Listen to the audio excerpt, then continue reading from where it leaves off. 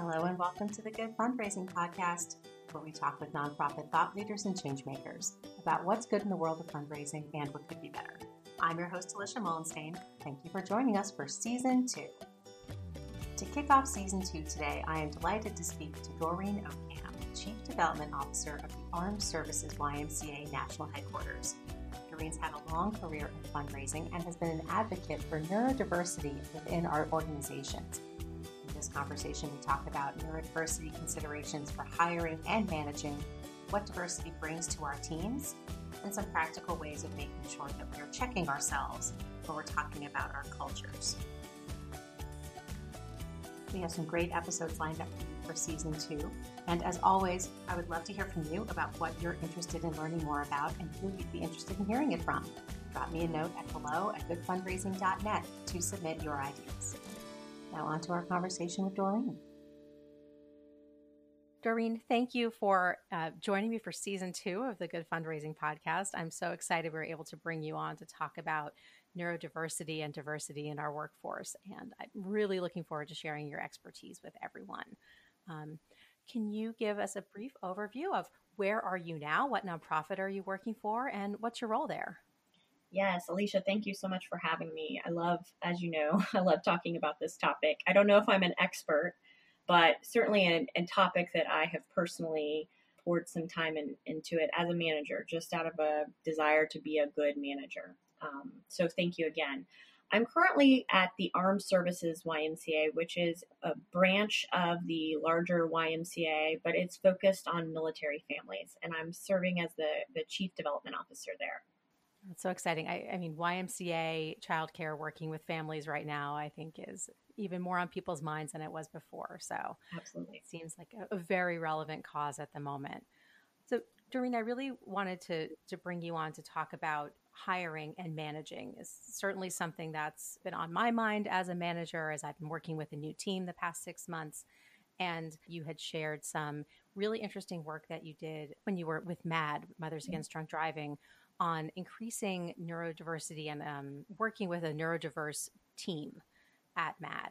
So I was hoping we could, talk a little bit about that experience for you and how that's evolved over time as well, and some of the things you've learned along the way, especially now that we're in this, extra challenging moment, I think, for all of us as managers and employees. So diversity is obviously a huge topic, and we're not going to get through all of it. So I want to make sure that we touched on the type of diversity, the facet of diversity that we're going to be talking about today. So that is, age and primarily neurodiversity. Absolutely. Yeah. So, generational or age diversity, I think we all have been in meetings or in situations where we've heard folks talk about how old somebody is and how that might correlate to their knowledge, skills, and work ethic. And sometimes, in not positive ways. And so I think, generational diversity is sort of recognizing that people are more than their age. Neurodiversity relates to the idea that there are neurological differences. We're all built and hardwired differently that are results of sort of normal natural variations in our genome. But these are things that don't need to be cured, that instead they just need help and accommodation. I know increasing diversity on our teams, really starts right from the hiring process. And so I was hoping you could share a little bit about how some of our beliefs in our approach to interviewing could actually be impeding our work, bringing a diverse workforce together. Absolutely. I'll start by saying first, I'm always hesitant to say that diversity should be an initiative. You hear a lot that we've hired somebody to lead our diversity initiative. And I always say that I think the first approach has to be that the leadership specifically has to value diversity as an asset, meaning that having people who don't fit into a specific organizational mold can enhance performance because they challenge the norms that might be holding an organization back. So from the onset, I think we have to make sure that how we talk about diversity matters and who's talking about diversity matters. I don't think this is something that sits only in HR. It has to be integrated into the fabric of every piece and part of an organization, because those folks are not the only ones who are responsible for hiring. You and I have hired and managed teams. So when it only sits in HR, you are only touching a piece of the issue. There are some things, though, when it comes to hiring that I think HR departments can do help or harm to the process of hiring and onboarding. You know, when I was at MAD, we had a behavioral assessment tool that we used during the hiring process. So every person who came to do an in-person interview had to fill out this behavioral assessment tool. And at the time when we onboarded it, there was a lot of questions about, you know, does the tool value neurodiversity? And the HR person at the time, this is many years back, had said, well, I don't know, do we really want to hire those types of people? And it was sort of a stunning statement to have somebody from HR say. But what I have seen myself going through the hiring process a year ago was that more and more organizations are using these types of tools where they're using essentially technology to value an employee based on their behavior. And I think those are dangerous. And we have to, as an organization and as hiring managers, really think about what that means. Is there just one correct type of behavior? Or is it that we're trying to build a diverse team because we value diversity as an asset? Yeah. Outside of the tools, it even just makes me think about that classic interview debrief question of, do you think they fit with our culture? And that in itself can be a bit of a trap, because you're just reinforcing what might be some less desirable things about your culture by finding people who can currently fit into it, as opposed to thinking about how, to your point, I think people bring different skills and perspectives to change a culture and contribute to it in a different way. Yeah, it's really a whole mindset shift on what a good employee looks like, you know, on paper and through the beginnings of that interview process. It is. You know, I was always trained that the first question you ask is, can the person do the job? And the second question, which is more important, is, can they do the job here?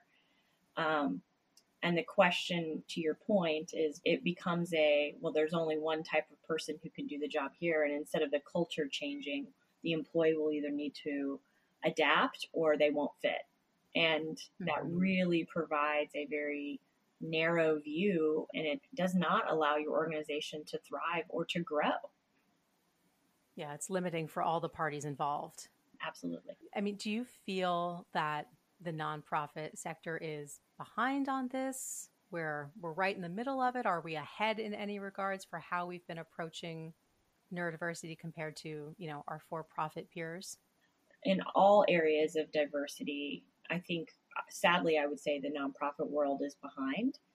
I would say some of that is a resource issue. You know, we're usually so understaffed as organizations that it's hard for leaders and leadership to make this a priority. You know, that is, as with anything, is the key. If leaders and leadership does not make something a priority, it doesn't happen.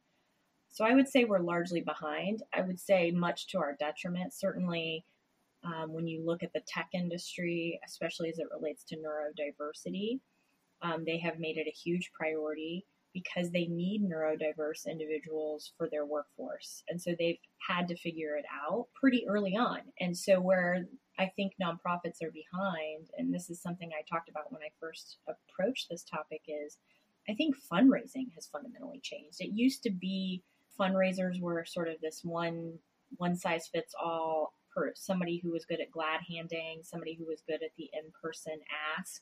Now we're so data driven, as you well know, that we need those neurodiverse individuals on our team. And yes, we need the other folks too, but we no longer live in a world where everybody's a major gift officer in a development team. Unfortunately, I don't feel like nonprofits have made this shift in terms of hiring. And I think you're right. And to your point of leadership, that may have a lot to do just with the fact that you still see a lot of people in your position as chief development officers who don't come up through anything other than major gifts. Yep. And so that skill set is probably more prioritized than others, and completely hear you on the resource constraints of that as well, of how do you get that buy-in when there's still perhaps more value assigned to those more traditional fundraising skill sets. Well, that's why I think these types of conversations are so important, and I think it's so great that you're highlighting this issue. Is because ultimately, what I came to the conclusion when I first started looking at this was I can't control leadership and I can't control the HR department, but I can control me, and I can control who I choose to hire and how I choose to treat my employees. And so, to your point, we all have a tendency and gravitate towards people who are like us because that's comfortable. But how do we challenge ourselves as individual managers to look for people who are different and see that as an asset? I love that point that there's growth for our teams and the people we manage, but there's also huge growth opportunity for ourselves as managers, and frankly, as people with this work. Since we're sort of talking about that initial onboarding interviewing piece, let's focus on that for a second. So what are some of the considerations you would take in when you are considering how to have a more neurodiverse, inclusive hiring process? For me, one of the revelations I've had recently, especially with COVID, is that you really need to have conversations at the beginning about what your employees need to be successful. It seems obvious, but this whole concept of workplace accommodations is so tied up in legal jargon and HR policy and procedure that sometimes we forget that fundamentally that's what it comes down to. When you're talking to an employee and saying, what's a workplace accommodation, a reasonable accommodation that I could make for you that would help you be more productive? When you frame it that way, it's so much easier. Instead, unfortunately, so many companies frame it as an HR discussion. And so it becomes about, well, we're only going to do it if the employee proactively comes to us and tells us about it. Unfortunately, that makes it something that many employees just feel like they're going to be judged for, that they're going to be raising red flags that they don't want to do. So instead of putting it on the employee, I really have, as I onboard new employees, I really proactively came to them and said, what is it that you need to be successful? And that's what we should always be doing. That's probably a great thread to continue, throughout the process. There's the importance of bringing it up and interviewing. So you've already set the table that that's an option. It's not something that the employee has to get over any barriers that they're facing to go and ask. But I'm just thinking about the importance of bringing that up in ongoing conversations when, you have an annual review or a regular check-in, just as another question on there of, are there any accommodations that would help you be more successful? One of the things I remember reading about disability is that it's really one of the only types of categories anyone can be in at any point in their life, right? You're not born with it necessarily. Any one of us could be a member of the disabled community at some point in our lives. And so keeping that conversation going and open, I can absolutely see the importance of beginning with that. So people always know that that's an option for them. Yeah. And it's really, thankfully, due to the situations that occurred last summer, I think there's been a much stronger focus on equity versus equality. But that's something that not everybody understood or understands. So I always think it's important to note that, equity is giving someone what they need to be successful. Equality is treating everyone the same. And equality isn't always what the employee needs. If I treated every employee the same, that is glossing over the fact that one person might need this accommodation that another person doesn't. And so we shouldn't be striving towards equality and treating everyone equal. We should actually be striving towards equity.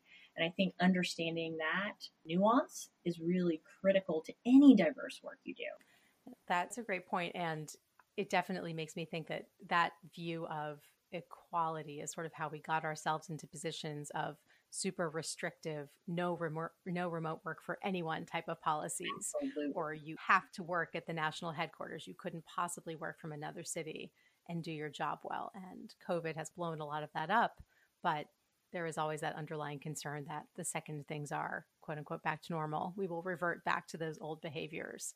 So I think that's a really important distinction. Are there any other aspects of that hiring process or the interview process that you've seen work best for neurodiverse prospects? It's traditionally, especially as it relates to folks who may be on the autism spectrum, traditionally they've done poorly in in-person interviews. And so you mentioned COVID. It has been this sort of transformational moment for hiring that we now were sort of forced to do not in-person interviews, which has been great for those folks on the neurodiverse scale who don't thrive in in-person interviews. Even just the way we've interviewed people and hired people has transformed so much over the last year that I hope that it's an awakening that we can do things differently and still bring on quality talent. Yeah, absolutely. I was in my new role completely onboarded remote uh, early on to all of this, and I think for me it was great, if only because I can keep seeing the names of everyone on the Zoom screens, and I don't have to worry about continually forgetting people's names after I meet them for 30 seconds in the hallway. But I can also see that it comes with its own unique set of challenges to do it well. Before we get into ongoing management, we have that period of onboarding. So you've hired someone, they've gone through the interview process, now you're bringing them on board. What are some ways that we can successfully make onboarding make the best possible experience for our new hires?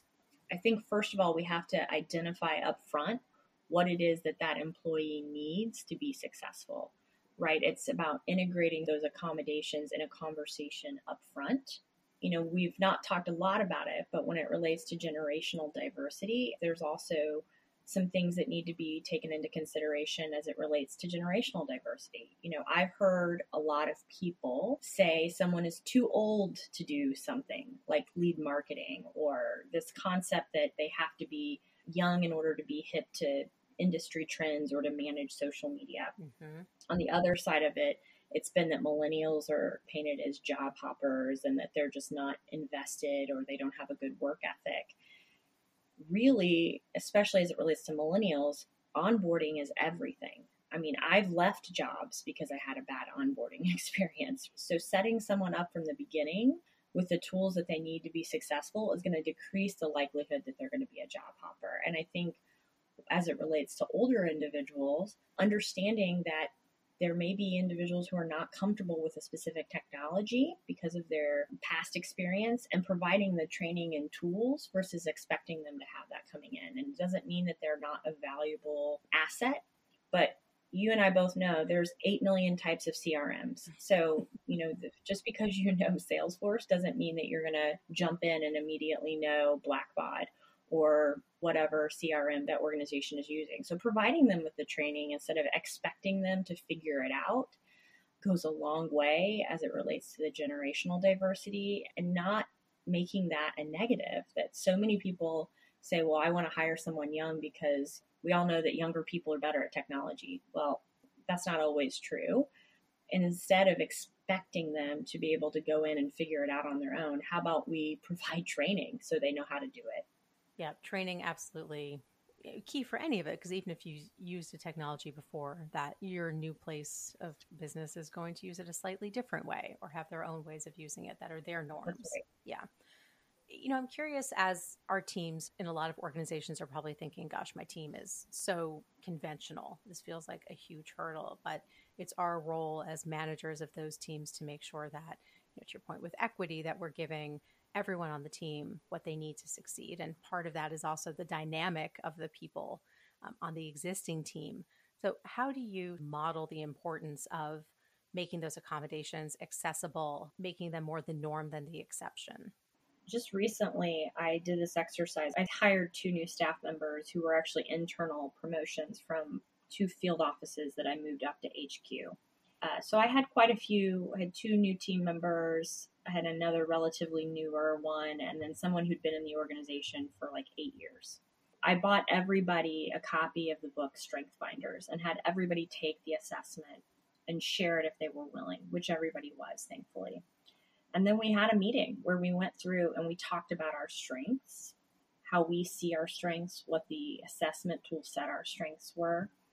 The whole goal of it and what really came out of it was this understanding that we are all different and that we all fit into a larger puzzle piece. What I liked about Strength Finders is, one, it's focused on strengths instead of weaknesses. Mm-hmm. So it's very positive in and itself.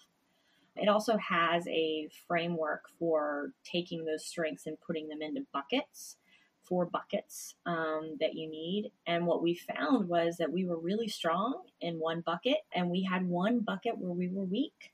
And the team came to the conclusion that our next hire, we needed to find somebody who filled more of that side of the matrix, which was interesting. So one, it had made a situation where everybody had buy-in in diversity, because we recognized, hey, we don't want to continue hiring people who look like us. We've got enough of this bucket, which was the strategy bucket, but we didn't have enough of people in the executing function.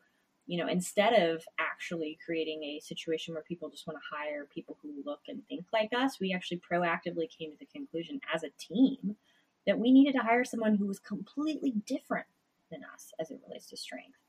And I think that is so critical to engage your staff in a conversation about how you're going to hire that next person, or what building a team really looks like as it relates to plotting out how all of our strengths work in harmony.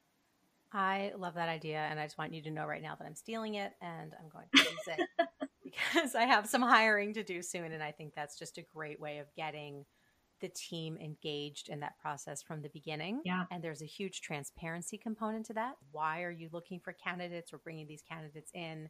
This is the skill set that you've all identified that they need. Yep. That's really great. And everyone already has that in their mind for when they're interviewing. That's fantastic. So Strength Finders, it's a book. And then there's also an assessment as part of that book. That's right. That's great. I will add a link to that in the show notes for anyone else who's interested in taking a look about that. So we've talked a little bit about the hiring. We've talked about onboarding. What about once someone's on the team for their career development? There's a lot of considerations, and it sounds like that Strength Finder assessment might actually be a really helpful tool in thinking about how people progress in their career, that it's not necessarily a linear path for everyone, or those paths can look very different depending on people's interests. How does that sort of view of having diverse teams, taking neurodiversity and age into account, how does that shape how you mentor your teams and look out for their professional development? Well, I think having constant check-ins with folks and finding out the role that they're filling, meeting their expectations, and helping them with whatever their professional development goals or career development goals are, especially at the beginning of a new hire. We have job descriptions and we go through a process and we hire, but fundamentally we've all started jobs that were different than what we thought they were going to be. So we have a duty as a hiring manager to check in and make sure that they feel like they didn't get sold a bill of goods, that the job that they thought they were going to do is the job that is making them feel fulfilled and reaching their career goals. In general, I would say I have an unconventional approach. I actually want my employees to leave. That sounds strange, but fundamentally, if I'm doing my job, I'm sort of promoting them to move on to eventually take over a role like what I have. And so I invest a lot of time in making sure that they can go to trainings, and I proactively encourage them to attend the ANA conference, which our organization has never done before. Good thing about COVID, right, is I can buy one pass. Yep. And everybody in the organization can attend. I bought the organization pass and I actually distributed the link to every single employee in the organization. And it was amazing, the response I got. I had EDs in our branches who said, oh my gosh, I've never had an opportunity to do this type of training. Thank you so much. I've shared it with my fundraising person. I think that's one of the amazing things about COVID. Although I'm exhausted with virtual conferences, I think it has opened the door for professional development and made it so much more accessible for organizations that maybe don't have funding to actually send people to conferences.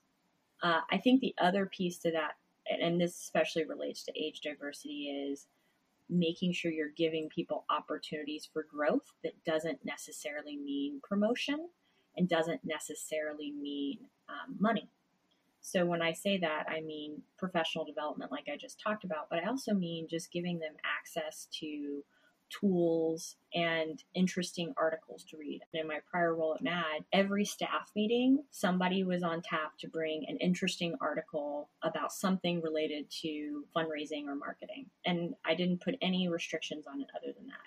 We rotated every meeting. So every single person had a responsibility to bring to the table an article, distribute it before the meeting, and we would reserve the last 20 minutes of our staff meeting to talk about the article. It was a really great opportunity to let staff members highlight and showcase their own public speaking skills, their own leadership skills, but it also made us all smarter. I think that's just an easy way that you can promote. It doesn't cost you any money. You don't have to figure out a new position or a promotion, but you're investing in the development of that person. And ultimately, that sometimes fills the bucket enough for people that you don't have people anxious to always be coming to you asking for a raise, which in the nonprofit world is always problematic. Yes, it is problematic. We're doing something similar with EDIB readings. We have like every other week, a different person of the team brings something on a different facet of EDIB that we all read together. And sometimes it's through a racial lens, sometimes it's gender. I think the one on deck coming up is actually focused on invisible disabilities, but to your point, it's letting people kind of share that part of the work that's interesting for them, and it's continuing that ongoing education. I like the idea of having a very broad opportunity to bring in not just, hey, what was a creative campaign that you liked, but that you're reading in the sector, because it also encourages people to be engaged in the sector beyond their organization. That can be challenging when it often feels like the only opportunity is with conferences or networking, and those feel constrained in a lot of ways right now. And I think also you and I are probably fall into this bucket. I've always been a person who likes to try things that they haven't tried before in their workplace. When I started at MAD, I was a speechwriter. I simply asked the question, hey, would you mind if I sit in on some of these direct mail meetings? Because I'm kind of interested in it. And luckily at the time, right, I was working with Nick Ellinger, who's a great mentor in the industry. He said, sure. As time passed, I learned more and more. And when Nick decided to move on, he said, I think Doreen is the right person to take over direct marketing. That's another example of, I didn't get any money. I didn't get a title or a promotion at the onset, but allowing people to learn other skills within the confines of an organization, it only makes you more well-rounded from a staffing perspective, but it actually can keep that person engaged and keep them in a organization longer. That's great. I mean, it's a stretch opportunity. It combines personal interest. There's growth in there. It's a great personal perspective on it. Doreen, what else have we not covered that you think would be really important to call out about what you've seen be successful in working to better create diverse teams and support those diverse teams? I think we've touched on, but we haven't gone into, we could probably do an entire episode on, what COVID's impact is going to be on all this. Some of it is where we are today, and the $1 million question, where do we go from here? You and I've chatted about, will we just go back to status quo? We've had some sort of leaps and bounds in terms of remote working and openness to geographical diversity as it relates to a workforce. But ultimately, when push comes to shove, where will we be when we don't have to work from home anymore, right? Right. It's interesting because when I took the Chief Development Officer role at Armed Services YMCA, it was premised upon me relocating to DC. And as you know, we've known each other a long time. I've remote worked for the last 12 years. It's not something I ever wanted to get rid of. But here I had this amazing opportunity and we made the decision to do it. And the joke was I literally closed on a house and arrived in DC on March 23rd. So we all know that was when the work ended. So the joke in the office is that I relocated and yet to go into the office because I've been working from home since March of last year. Right. What's fascinating about that is for the 3 months prior to me moving, I was remote working from Austin, and it was painful, Alicia. A culture was not built for it. They would forget to invite me to meetings, not intentionally. It's just they were built on being in person. They did not know how to function with a remote employee. The amazing part now is I think we will forever be partially remote, and they have allowed me to make every single hire I have made up to this point remote. I have an employee in North Carolina. I have an employee in Alaska. Mm-hmm. I have an employee in Dallas. So COVID has really transformed our organization, and I don't think we'll ever go completely back to only being in the office because I've built a team that's not built around that. And they really see the value in it. And that sort of was a forced experiment and it's been a successful one. So I'm very hopeful, at least as it relates to my own organization, that there will be many that follow suit that will say, wow, we would have never believed it. We were sort of forced to. And it turns out it's actually quite nice, and we see the benefits of it. And so we see this as being an option on an ongoing basis. I hope that that is, in fact, the case. Going back to what we were talking about earlier, I think we're going to have another inflection point, and there's going to be a, remote work 3.0 out of all of this, where, you will have some people, which you were saying, that actually benefit and thrive, excuse me, from working in an office. Yes. And others who don't. It will be very much a hybrid, and hopefully that can be done in a way that supports people's needs. Because even though it feels like we've made the remote workspace, far more equitable, and we've really leveled the playing field, so it's so much harder to forget to invite someone when everyone is showing up on Zoom.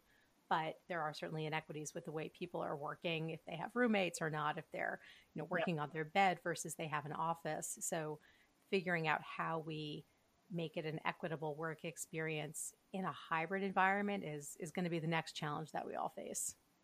Yeah, and if the flip side of that, I guess my concern is remote is not the panacea, right? It's not the solution to creating neurodiversity. Zoom meetings that have 50 people on them where everybody's talking over each other, they're personally painful for me. They're like crushing to a neurodiverse individual. Creating upfront parameters around what you will do and won't do in remote meetings is critical to having success with neurodiverse individuals. Are we going to go video, or are we only audio, right? How many meetings have you been on where half the people are like, oh, we're doing video? And it creates discomfort. Neurodiverse individuals deal better with direct communication and expectation setting. So keep in mind that even in a remote setting, there's still accommodations that have to be made to make sure that they're successful. For people who have diverse learning styles, not everybody deals well with receiving information in an audio format. So how do you make sure that you have read aheads that have visual information for people who are more visual learners? We can't let remote working and say, oh, check the box, we've covered and made accommodations for neurodiverse individuals. Really, it's checking in with that individual, making sure that the systems you've set up are working for them. And if there's any accommodations that need to be made, even within the confines of remote working, I think is still critical. It's interesting, even within neurodiverse populations, I think there's an assumption that remote is better because people think neurodiverse, they think mostly autistic. But actually, when you look at folks who have ADHD, working from home is actually harder for them, especially if they have kids at home. And other distractions like, oh, I can just do my laundry and I can just do this. They get very overwhelmed with the distractions. And actually, there's a lot of folks with ADHD who've said, hey, is there a possibility that an accommodation could be that I go into an office? I think the focus on neurodiversity certainly is that there isn't a one size fits all approach. The people are experts in their own experience. And so if we really integrate the accommodation piece into the onboarding, then we can create a custom accommodation per employee versus saying everybody's going to work remote or nobody's going to work remote. There's probably a healthy in between. So interesting, the sort of Venn diagram of these issues where not everyone learns their best by listening. Some people need a visual, some people need it written down, some people need a one-on-one versus a group. And How do you find a way to integrate all of those different touch points? That this has come up in a lot of EDIB conversations as well, with the way white managers tend to behave versus a more diverse workforce, and how they receive and process information and how they contribute that information back. There's quite an intersection of all these issues when you start to get into the practicalities of it. I also think that, especially for young employees, the word of the year has been flexibility. COVID sort of forced flexibility on a number of companies and organizations, but I will say I have significant concerns about the long-term impacts of the pandemic on women. So many have had to pull out of the workforce or pull back from their jobs to accommodate. And those who haven't have been chastised. I can tell you personally, I have a 20-month-old. We made a decision last March. We had to put him in daycare because I literally couldn't do my job as a, 3 month into a chief development officer role and do what I need to do for my career and be a good mom to him while keeping him at home. And you would not believe the amount of mom guilt that I got from people.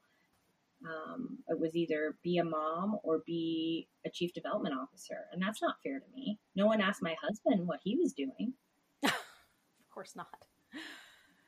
Yeah. Such a complicated web. So as with these issues, I'm always amazed at what a little compassion will do. I think there has been a lot of flexibility this year, but I don't see that sticking around. And unfortunately, I think that women are the ones who bear the brunt of that. Well, I am sure, and just from your commitment to these issues and how long you've been working on them, that you will continue in your leadership capacity to model that flexibility and offer that flexibility to your teams. That's one of the biggest things we can do as managers, is Absolutely. making sure that we're supporting and advocating for our teams. I'm wondering, though, we talked at the top about how these efforts really shouldn't be just left with HR, that they really need to be integrated throughout the organization. Yeah. Have you run into, or what would you recommend if someone is running into hurdles with HR trying to get the support they need? Because, I know one thing that comes up in large organizations like the kind that we've both worked for is that different departments really operate as their own ecosystems, that there's uneven norms and expectations and ways of working. And HR can really be a leveling force on that. Yeah. So I'm curious if you have any thoughts on what to do if HR isn't quite keeping up with the type of culture you're trying to create within your own organization and team. The benefit of the role that I'm in now is that I'm at the table with the senior leaders and have interface daily with the CEO. And so I can have those conversations at that level. And that's frankly where the conversations should begin, is at that level about, hey, we need to make this a priority. That being said, the one benefit that I have in these scenarios is that I'm also a lawyer. And so sometimes, right, HR tries to come down from the legality standpoint and the risk management standpoint, and that's the matrix for which they start and end these conversations, which can sort of impact CEOs and how they frame out. The benefit I've had in these conversations is that as a lawyer, I have a different lens. And I have some credibility to be able to provide the proper perspective on what the risk actually is. Obviously, not everybody has that. So it's not, that's not a great piece of advice, but I would say most HR folks take their direction from the CEO. So if you're using your platform to have these conversations with the CEO, getting them on board with what you're trying to do, a lot of times that forces HR to get involved and get on board. I'm just thinking I have a whole organization full of lawyers. That's true. That explains a lot. So we'll definitely put in the show notes the Strength Finders book and assessment. Are there any other resources? And if you don't think of them now, completely fine. We can add them in after the fact. But are there other resources that people can go to educate themselves on these issues and think about how they want to manage their teams, being more conscious of all the diversity within our teams, including generational and neurodiversity? Yeah, how I first got interested in this topic was there was a very interesting article that was written in the Harvard Business Review probably 4 years ago on this topic, and specifically about what the tech industry was doing as it relates to this. So it's a great read to tell you what the for-profit industry is doing and why it's so important to what they're doing.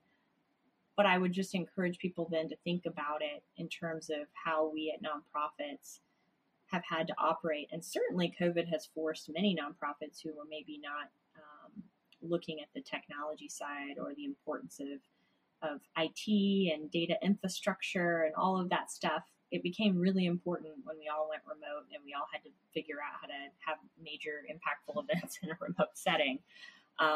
That's what really led me down this path of curiosity and is figuring out how I could build a team that would enable me to do what the HPs of the world were doing with a scintilla of the budget. But with any diversity initiative, and certainly, Alicia, I think you're modeling with your own work on your own team, this is having conversations with people who think differently than you and learning why. It's not a book. It's not an easy read article. It's uncomfortable. Putting on your sort of listening ears, as I tell my son, instead of coming to the table with preconceived notions and thoughts, has done so much for me as it relates to all areas of diversity, that really asking friends who are, African American, help me understand white privilege. I mean, I'm a person who really did not like that term and was really offended by that term for many, many years, until I just sat down with someone who I valued and really respected and say, help me understand this. And we had a frank conversation. She was an employee.